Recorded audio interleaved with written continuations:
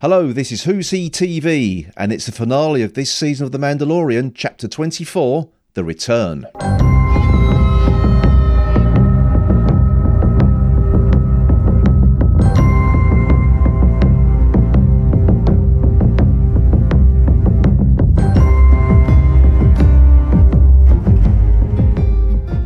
After last week's cliffhanger with Din Djarin in the clutches of Moff Gideon and Bo-Katan and the rest of the Mandalorians on the run, has this episode managed to satisfactorily resolve the cliffhanger, and did it manage to wrap up this season in a nice little bow?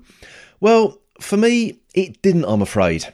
I know that a lot of fans were disappointed at the short running time of the finale, but this wasn't my problem with it. A shorter than normal episode doesn't mean that you can't have a good finale to a season, but with so many plates spinning plot-wise, I felt this episode came up just a bit too short. With Din Djarin escaping rather quickly and Grogu appearing out of nowhere to help, the sense of helplessness from last week's episode was quickly thrown out of the window.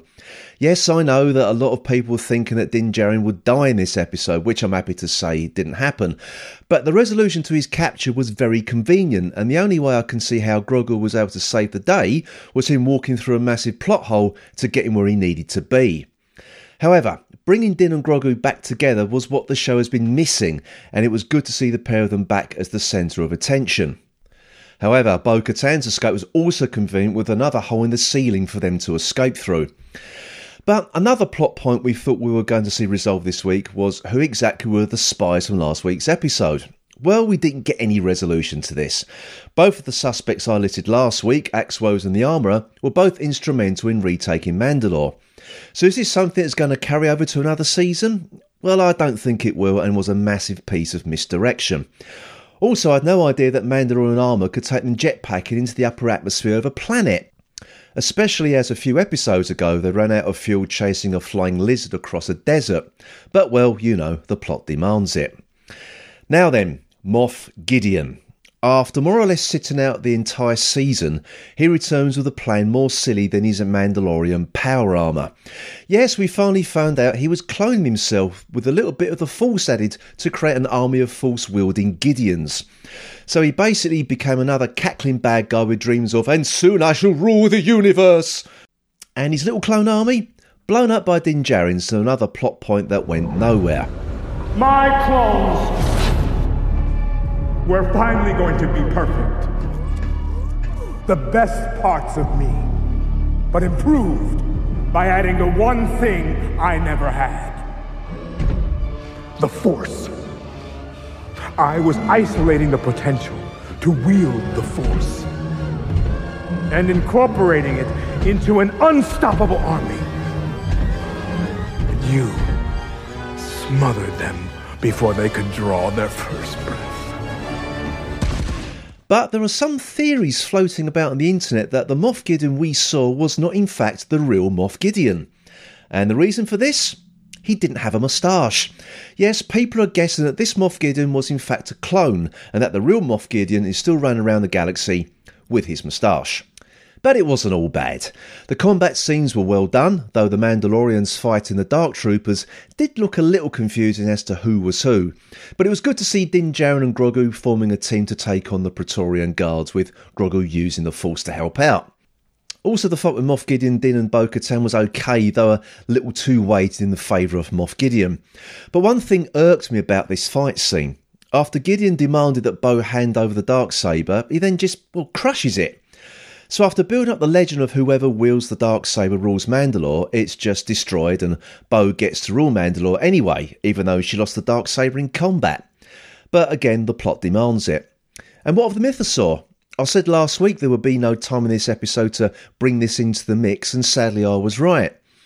So is this for another season then, or will the Mythosaur just stay under the water? Who knows? But despite a lot of people thinking this season would end with one of our heroes biting the bullet, it proved not to be, as Moff Gideon was seemingly engulfed in flames after Axwos crashed their cruiser into Gideon's base.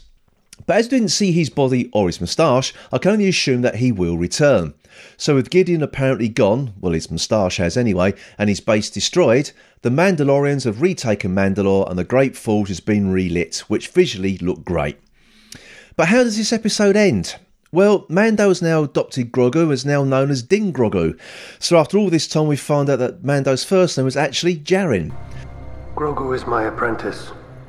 He is no longer a foundling. Add him to the song. He is too young to speak, so he is too young to take the creed. He must remain a foundling. If his parent gave permission, couldn't he then become a Mandalorian apprentice? Yes, but his parents are far from here, if they're even alive.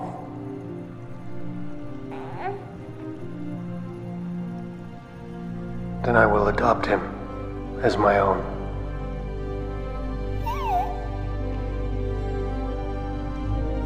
This is the way. This is the way. Let it be written in song that Din Djarin is accepting this foundling as his son.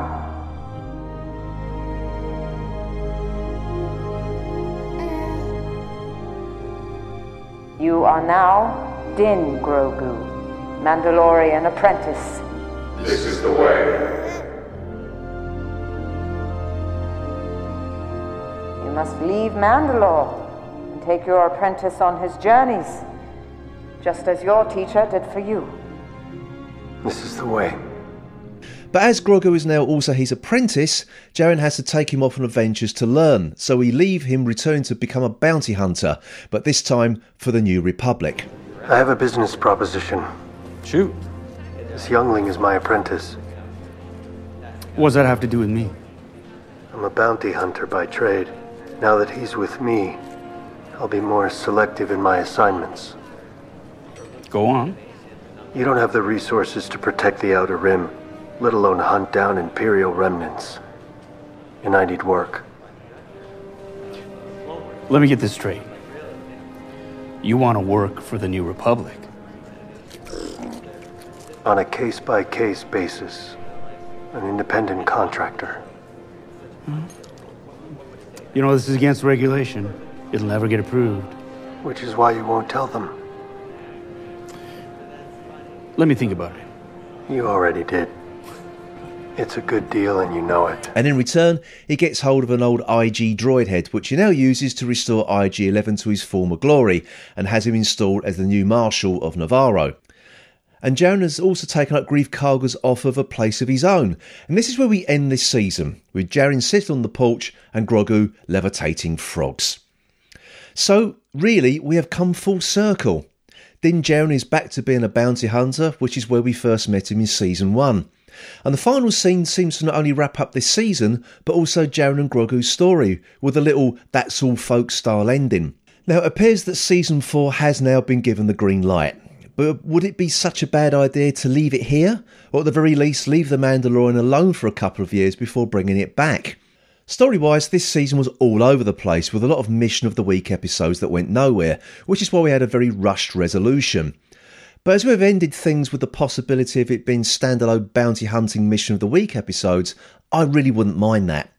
And return to this format would bring back one thing that has been sorely lacking this season, and that is the feel of a spaghetti western. And with that last scene of Djarin and Grogu in their new homestead, which is just like the end of an old western, for me, that really would be the way.